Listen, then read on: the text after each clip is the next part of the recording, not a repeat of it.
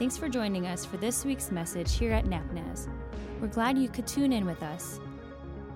We pray that as you listen, you walk away from this podcast encouraged, inspired, and uplifted by the power of God and His Word. All right, well, good morning. It's good to see you today. I'm going to jump right into the point because I'm a little squeezed here, and you know how I am, so I need to jump right into the point, right? But I do encourage you, if you're able, go online, answer the poll question. We're going to come back to that, visit that at the end. It's the idea of where have you seen the most prejudice in your life? Where have you observed the most prejudice in this world? Is it in race? Is it in ethnicity, which there's a difference? Is it in economic class? Have you seen prejudice between rich and poor, or poor to rich, which normally doesn't happen? But where have you seen the most prejudice? And answer that, and we'll visit that in a moment. The premise of this series for this month is this. The world has been... Oh, it already jumped up there. I didn't know it was going to jump up there. All right. Now we're off. The world has been, is, and will be plagued by trouble. All right? The premise of this is what Jesus said as He's going to the cross. And He said, listen, in the world you're going to have trouble. It's just a part of this world. We have always known that, but especially in the last 3 or 4 months, we have again been face to face with just how much trouble exists in this world. And Jesus said, listen, a fallen world is always full of trouble. It has been, it is, and it will be. Don't be overwhelmed by that or distraught or trying to figure. It's just the nature of a fallen world. He said this, though, a Jesus follower's relationship with the world is, and this is how I'm hoping that you will begin to frame the way you think. Maybe you already think this, but this is the way we think based off of what Jesus prayed, how He presented, what it means to be a follower of His, is our relationship with the world is, I live in, I'm not of, I'm sent into. Live in, not of, sent into. That's how I understand my place in this troubled world, this imperfect world, this world that brings a lot of despair and even seeming hopelessness. And is this all there is? Or can I expect anything better? And we know as children of God that the promise and the story, the narrative of God is much larger than this present world. And yet we realize, hey, I'm here. I'm a part of this. I live in it. I'm not of it, though. The way that I think, the values I have, the systems that I live by, the lifestyle that I have is something that is not drawn from this fallen world, right? I don't live by the ways of this world. I'm not of it, and yet incredibly living in but not of, I'm actually sent into. And what I'm a part of, who I am as a Christ follower provides the framework for bringing the kingdom of Jesus, the hope of the world, the light of the world. My position as live in, not of, sent into, it provides the opportunity, the framework for bringing the kingdom of Jesus into a broken, desperate, and lost world. Now, I want to make a preference to this sermon this morning. Last week, we talked about if I'm going to understand how to live in and be not of and sent into, that it calls for spiritual discernment. Paul prays in the book of Ephesians because these people were facing the same things that you and I. How do I interact? How do I live in a troubled world, a fallen world? I don't know what to do with this, right? So Paul writes this book to Ephesians, to the people in Ephesus and the surrounding area, and he is giving them understanding as well as us as how to navigate this. And the first thing he says is, I just pray that you will always live with revelation and out of that revelation wisdom, that the eyes of your heart may be enlightened, that you might be able to discern, to live every day with discernment, that the messages that this world is flooding our lives by, you would be able to discern value that God honors and calls us to, or is this a worldly value? Where does this end up? If I pursue this, will I end life? Do they align? Give me discernment to navigate through this world. And so today I want to talk about how, as he is writing and he kind of, hey, remember who you are. And he affirms their relationship, their position in Christ. And then he begins to relate this because of who you are. This is how you live. And he first of all has talked about discernment. That always praying, God, open the eyes of my heart. Help me to live, not just believing everything I hear. Considering the source of what I'm hearing. Is it trying to help me in this pursuit of living God's purpose in this world? Or is it a self-centered, worldly pursuit? God, give me discernment. But then it's amazing how he then touches on an issue that has always been around for all of us. Since the world fell, this has become a major issue in our world. I would preface what I'm about ready to talk about. I would preface it with this kind of statement. What I'm talking about today is not a statement in support of any group. Okay? Can you hear clearly what I'm about ready to say? This is not my way of saying, hey, what I'm talking about today is also in support of a group that exists in this world. I'm praying so hard, God, give us discernment as we wrestle with our troubled, problematic world and understanding the agendas of the different groups that rise up in the middle of this trouble, right? I believe that many things can be I believe that things can be true at the same time.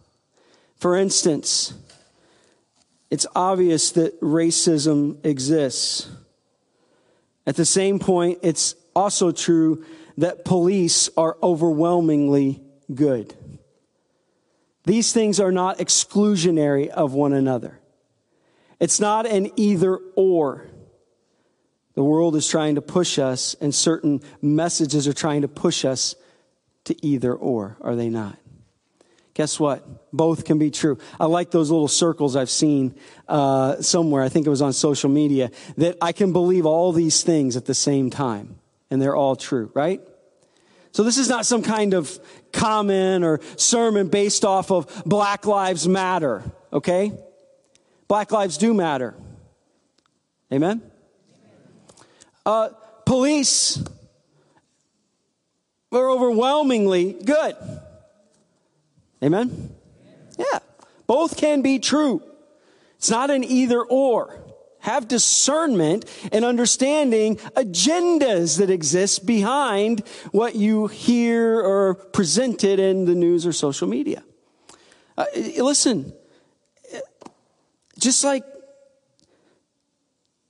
I find that most of the people, the colleagues in my profession, are some of the salt of the earth people. Pastors are just, they're wonderful, right?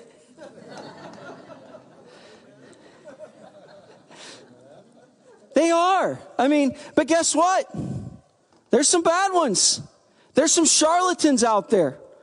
There are some that have went after things. What was it? I'm in a Bible study every week, and we were talking about false teachers. And, you know, false teachers are always after the girls, the gold, and the glory. You know what I mean? There's been those guys, always have existed, the girls, the gold, and the glory, right? Some of you are looking at me like I'm weird. But those end up being the scandals of false teachers so often. Look at the scriptures even.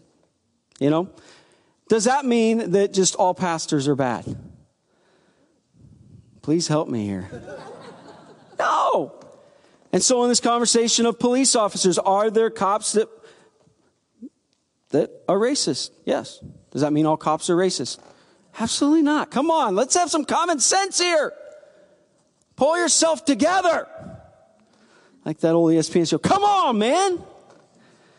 So don't think I'm trying to prop up some kind of group or conversation here. We are approaching this from the only mindset that matters, and that is the kingdom perspective. That's who we are. We're not Democrat, Republican. We're kingdom people. First and foremost and primary. Amen? All right. But I would say this. It's amazing to me. In 2018, there was a poll of us Americans. 2018, before all this blew up, 97% of Americans in this poll would say that racism is still a problem. Some said it was a major problem. Others said it's still a problem. On the spectrum of major to still, 97% said, yeah, I think it's a problem. Only 3% said, no way, not a problem. And so it's amazing how Paul, as he's writing how to interact with this world, be in the world, not of, but sent into, this comes up. All right? And so let's understand a little bit about what he's saying and how to think from a kingdom perspective. Therefore, remember that formerly you are, Ephesians chapter 2, verse 11 through 22. Some of you mentioned that sometimes the references aren't at the bottom. I am sorry about that. We will fix that. But the Bible app has it. Ephesians chapter 2, verse 11, for those of you that are reading in the scriptures. Therefore, remember that formerly you who were Gentiles by birth, and called uncircumcision by those who call them the circumcision, which is a process that is done by hand. It's not genetic in nature. Remember that at the time you were separate from Christ, excluded from citizenship in Israel, and foreigners to the covenants of the promise, without hope and without God in the world. All right, these words, separate, excluded, and foreigners, sounds a lot like words that could be used in our description of the current racial climate. Could it not? Separate, excluded, foreigners. Yeah. But what I want you to understand, and just in this brief way, and I mean, I have to be brief because the back end of this is where I want to land. But I want you to understand, and would you please just forgive me if I don't flesh this out like I would want to, just because of time constraint. But I want to say this, that in the biblical narrative and story, race is a social construct, not a biblical concept. In the scriptures, there is no such thing as races. There is the human race. Okay? To think biblically, to understand, and right here, Paul jumps into the only dividing thing that has been enacted in this world was actually enacted by God himself, and it was a covenantal distinction, not a racial distinction. All right? So as Christians, as followers of God, and understanding the biblical story, there has never been the idea of race. We are the human race. Ethnicities and cultures have sprung up. Remember Cain, who begins to pursue his own thing early on. He begins to create his own culture, if you read in Genesis. You have the Tower of Babel, where they all separate and they begin to just move across the ends of this earth, creating their own cultures. And their genetic wiring and coding, as they came together, it's diverse. Amen? And really, I've went to black theologians this week, all right, to just read and to study, and it's always cool to do that. And really, even when I say black theologians, I hate even saying the word black, right? I hate that we have to, but we have created these constructs, and it's not wrong to say black because it's the part of the diversity of the world God has created. Some of us are brown, white, black. Who cares? Those are just genetic things that have sprung up out of our singular human race. But to hear their perspective on this and to say, listen, you guys, all of us have this, it's a pigmentation of our color. We all have this pigmentation, just some more than others, right? It's been fun to read through that. I can't get into that. It's 9:55. All right. But can you just grab a hold of the biblical concept? There is no idea of race. There are ethnicities, right? Cultures that do different things that then spring up, and we form nations, right? We form all this stuff. It's all a human construct. And so as we think about this ongoing discussion of race, understand that it's not a biblical concept. It's a social construct. That is really important for us to grab a hold of. Now, what I do want you to see is he talks about this idea of prejudice, which is a huge issue. The core prejudice issue in the world has always been Jew, Gentile. Jew and everybody else. You know what happened is God calls out Abraham. Abraham, who his genetic coding is just like you and I's, right? I mean, he wasn't like all of a sudden he was just somehow born a Jew. He became a Jew through a covenant. Right? There's just, okay, I cannot belabor this. I have to keep moving. But what happened is God's called out people through Abraham. He makes some laws and hygienic laws, and they are so different that he wants the rest of the peoples of this earth, ethnicities, people groups, not races, to say, what in the world's going on with those people? He's trying to draw attention to himself. Because he wants them to, okay, so why do they act like, it's the God that they have. What is the thing about this God? He's always trying to draw attention to himself. Because he's got a plan in mind, right? And that plan starts with drawing attention to himself through a people to help them understand that this God is other. He's different. This God is holy in his moral nature. He is all these things that I want, but it's culminating in one person, right? Jesus Christ. But what happened was, and this is a huge thing for us to understand, is that God's people who were given just a special mission, that's it,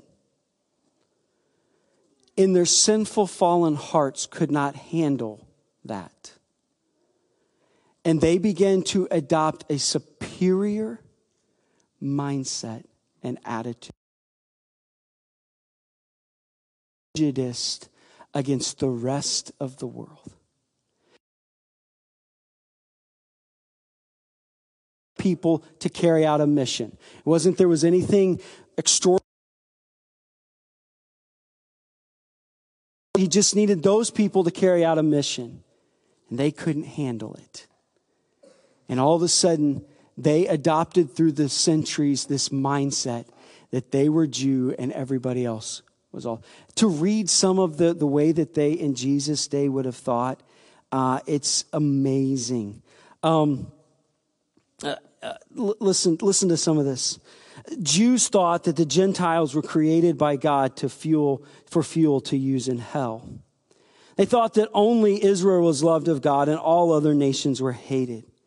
It wasn't even lawful to aid a Gentile mother who was giving birth to a baby because you'd be responsible for bringing another Gentile into the world. If they were in a Gentile country and they came back into Israel, they would shake the dust off their feet. If a Jewish boy or girl married a Gentile, they had a funeral because they were dead in the Jewish life. Because touching a Gentile in any way physically like that is tantamount to death. See, what happened was God does make a covenant distinction between these people and everybody else as a way to begin to invade this world. Now, that wasn't his goal, right? But he started this path, and it shows us what so often happens in all of our sinful hearts is we gravitate toward prejudice. And the Jews couldn't handle it. And they became superior in their minds. I mean, listen, the rest of the world is just fuel for hell. What kind of, you talk about discrimination. Talk about prejudice. This is what existed in this climate. And this is what Paul says. But now, in Christ Jesus, you who were once far away have been brought near by the blood of Christ. He said there was a sense where the Gentiles Man, you didn't even know about God. The Jews at least knew about God. Now, they still were sinful in their heart. You didn't even know who the true God was. And so there was a sense where there were those who were near and those who were far away. Jews were near, yet sinful. Gentiles were far away and sinful. And he says what Christ has done is he has become our peace, has made the two groups one, and has destroyed the barrier, the dividing wall of hostility. The temple had 4 courts, right? And the outer court was the court of Gentiles. A Gentile person who wanted to become not a prostitute, proselyte. Like wanted to become he believed the Jewish story. He could only go into this outer court. Then there was the court of women, and then it moved closer to the Holy of Holies, right? He said, Christ, what he did, what the kingdom about, it's just destroyed any kind of wall of hostility. By setting aside in his flesh the law with its commands and regulations, his purpose was to create in himself one new humanity out of the two, thus making peace. This new is a cool word. It's not new in the sense of an upgrade, like I got a new iPhone. Like there's an iPhone 8, I have an iPhone 11. It's still it's just an upgrade. This is new in quality. A whole new dynamic is existing. Where Christ used the Jewish people to bring Christ into the world, but his goal has always been, will always be, is that he has always been the God of the whole world. His people are called out from all peoples. Okay? He came and in one body to reconcile both of them to God through the cross, by which he put to death their hostility. He came and preached peace to you who were far away and peace to those who were near. Both groups, Jews and Gentiles, needed the gospel, right? For through him we have both access to the Father by one Spirit. Consequently, you are no longer foreigners and strangers, but fellow citizens with God's people, and also the apostles and prophets with chief cornerstone. Is joined together and rises to become a whole. You and him, you two are being built together to become a dwelling in which God lives by his Spirit. So he says, listen, this idea of prejudice that has existed, it's been shattered. Positionally, God never. He became prejudiced, and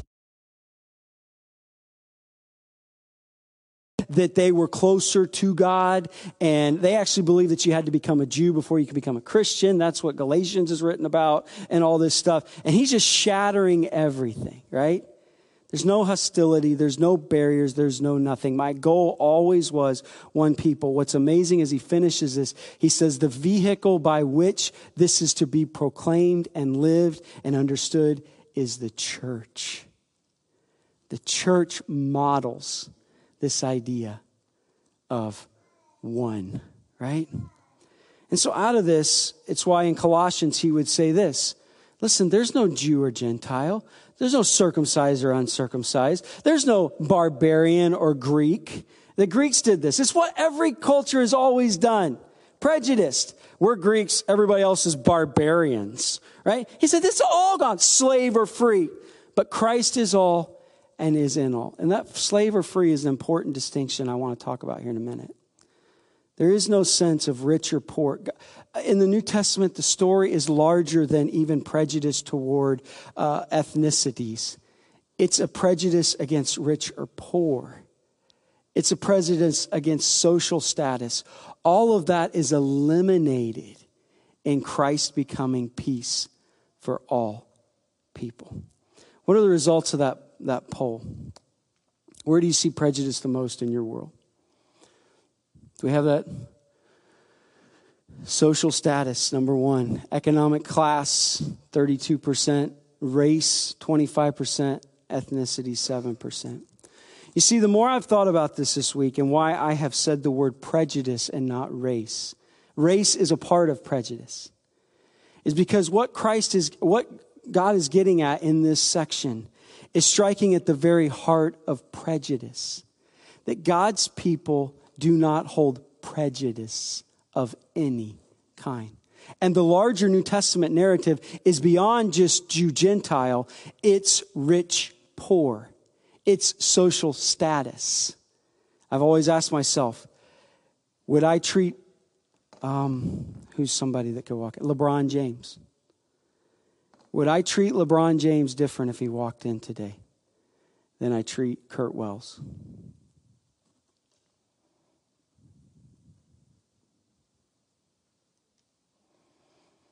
Should I? No.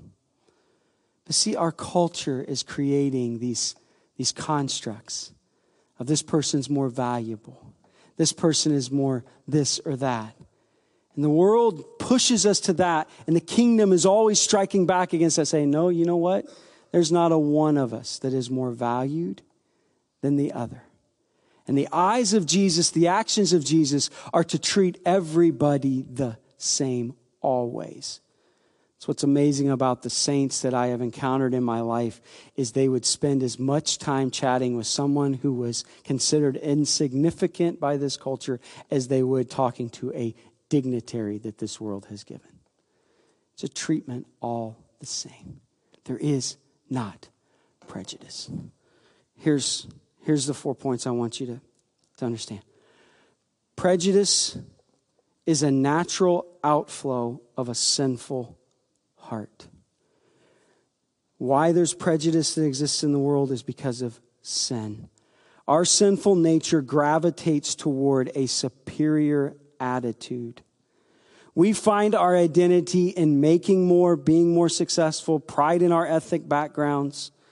And that is what helps form our identity. We feel like we need these things to feel better about ourselves. We need class, status, culture to form our identity, to give us meaning and value, while all along the kingdom calls for us to have one identity, and that is in Christ and Christ alone. And when your identity is in Christ, I no longer need these other identities to define me. And so then that breaks down prejudice in all ways. I mean, just think about our communities do this. We do this. I see this all the time everywhere I've lived. Like there erupts up these prejudices. Even I've thought about this even in our sports culture, right? And this is just a small symptom. But there's just this desire to have a superior attitude, right? Can I dig at you a little bit? You're going to hate me. You know what's coming, don't you, Ron? The Ohio State.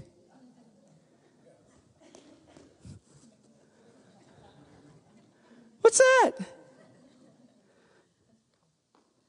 I jest with you, but Iowa culture has Cyclones. Are you kidding me? Iowa State, they're a bunch of, We do this. It's just innate. I'm not saying there's nothing wrong with a good-natured rivalry. Absolutely. All right? But why do we gravitate to where we have to feel superior then? Right? This is what we do. Like Napoleon Defiance. Like, I get there a good rivalry. Like, Defiance, you want to beat Napoleon. Napoleon, you want to beat Defiance, right? But then we just continue to carry it out. Well, yeah, we're a lot better community than them. Those guys over there are like, and I could start throwing out all kinds of, or PH and Liberty Center, right? It's fun to have, in fact, the competitive nature, I think but we have a tendency as humans, sinful humans, to carry it to a point where we want to feel superior over that other, because we need that for identity. And believers are like, I don't care. Yeah, I do. I want to, what can I say? I enjoy beating Iowa State, man. I do not enjoy getting beat by Wisconsin for the last 5 years, right?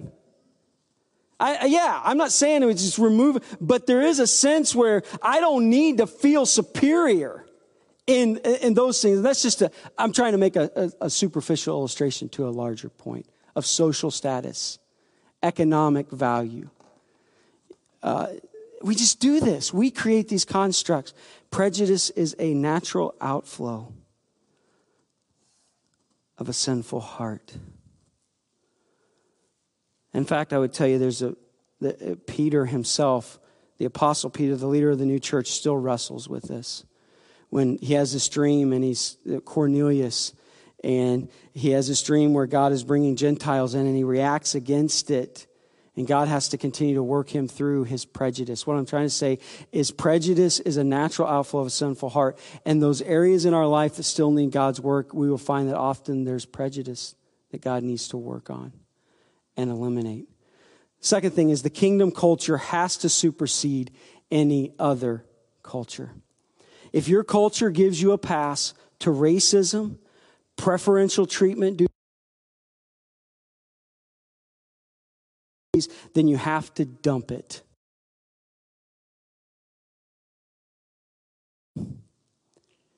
You know, the kingdom culture and the picture of this kingdom. The third thing I would say, this is one I really want to talk about just for a minute, is non-prejudice is the goal.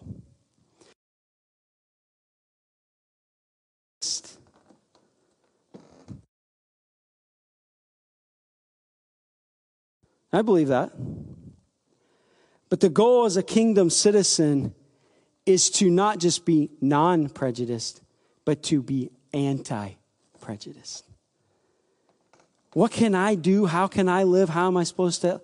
Listen, when I am confronted with racism, prejudice of any kind, I don't just say, well, that's not me. I speak out against it. I push back against it. I had this conversation with somebody in our community, doesn't attend our church, business owner that I become friends with, and I'm having this conversation because he has some, I thought, a interesting background for me to understand. He understands racial diversity and all this stuff. And I was talking about this, and I said, well, what I found in my own circle, and I've done this with people that have been close to me, is something said that's a little racial in nature or prejudiced in nature, speak out against it. Say, I don't think that's right, man. And he was like, I was like, so, and I believe that he is non-racial, anti-racial. I said, so in your group of friends, could you speak out? Oh man, that'd be really tough. He said, because there's stuff that comes up, and his perspective was racial in nature, right? That form of prejudice. He said, I don't know if I could. The kingdom calls us to not just be non-prejudiced, but to be anti-prejudiced. This is how we live out the values of God's kingdom. Of having the courage and boldness to say, you know what? That is not right. With our family and our friends. Amen. Yeah, it's a little bit less. This is what a kingdom person believes. There's no races. There's the human race. Come on, guys.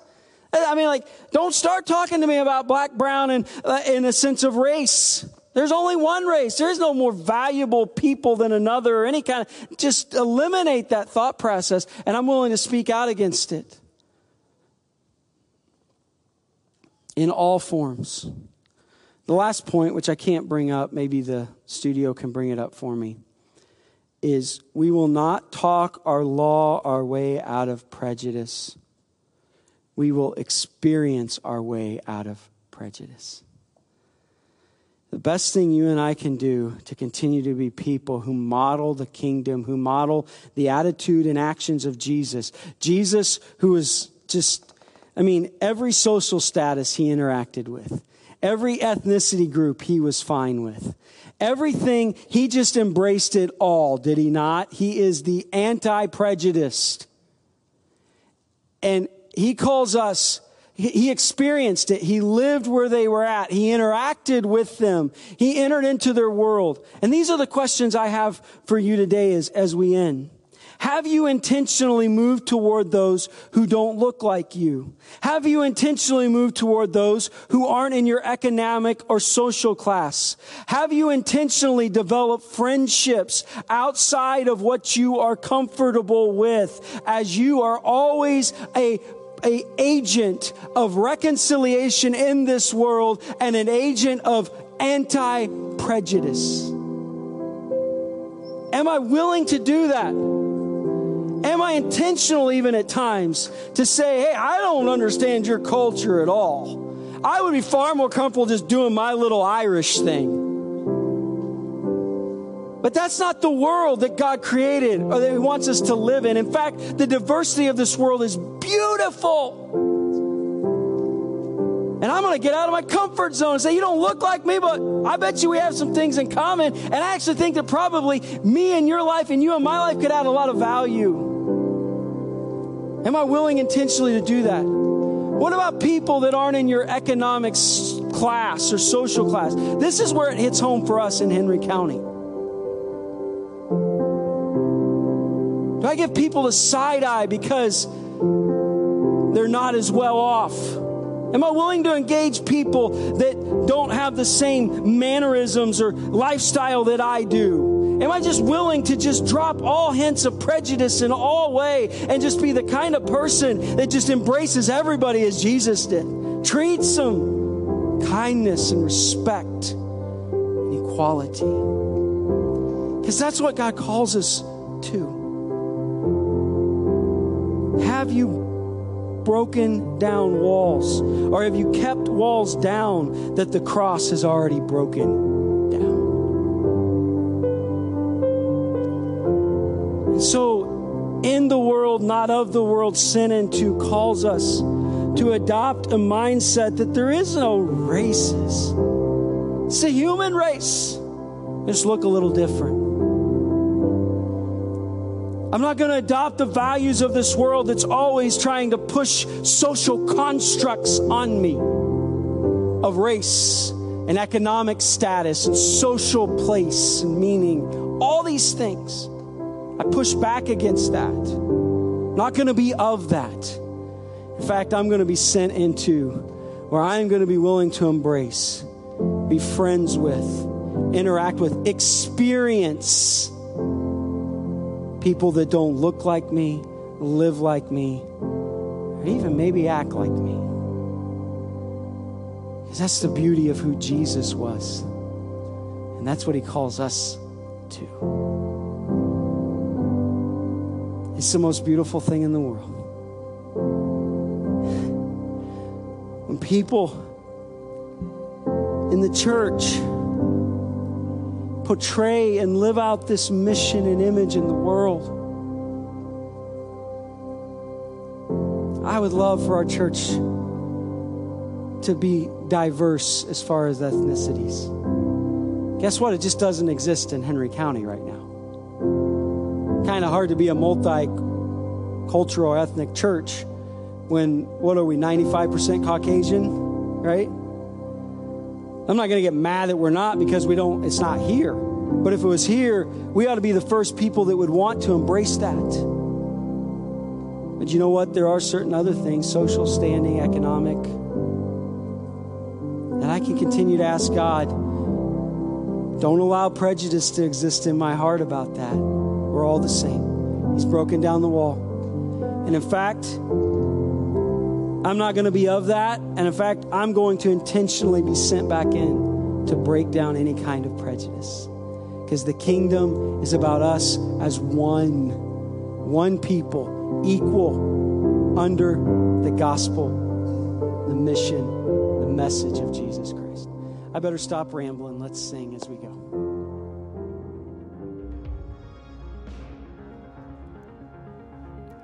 Thanks again for listening in today. And thanks to those who give so faithfully, so that together we can continue to be the light of Christ in this generation as you sow into the life and mission here at NAPNAS. If you feel led to give or to learn more about NAPNAS, simply head to napnas.org. There, you'll find previous messages as well as everything going on in the life of the church. And if you found value in today's message, would you share this with a friend or on social? Because it is together that we exist to help people take their next steps in a transforming relationship with the Prince of Peace and King of Hope, Jesus Christ.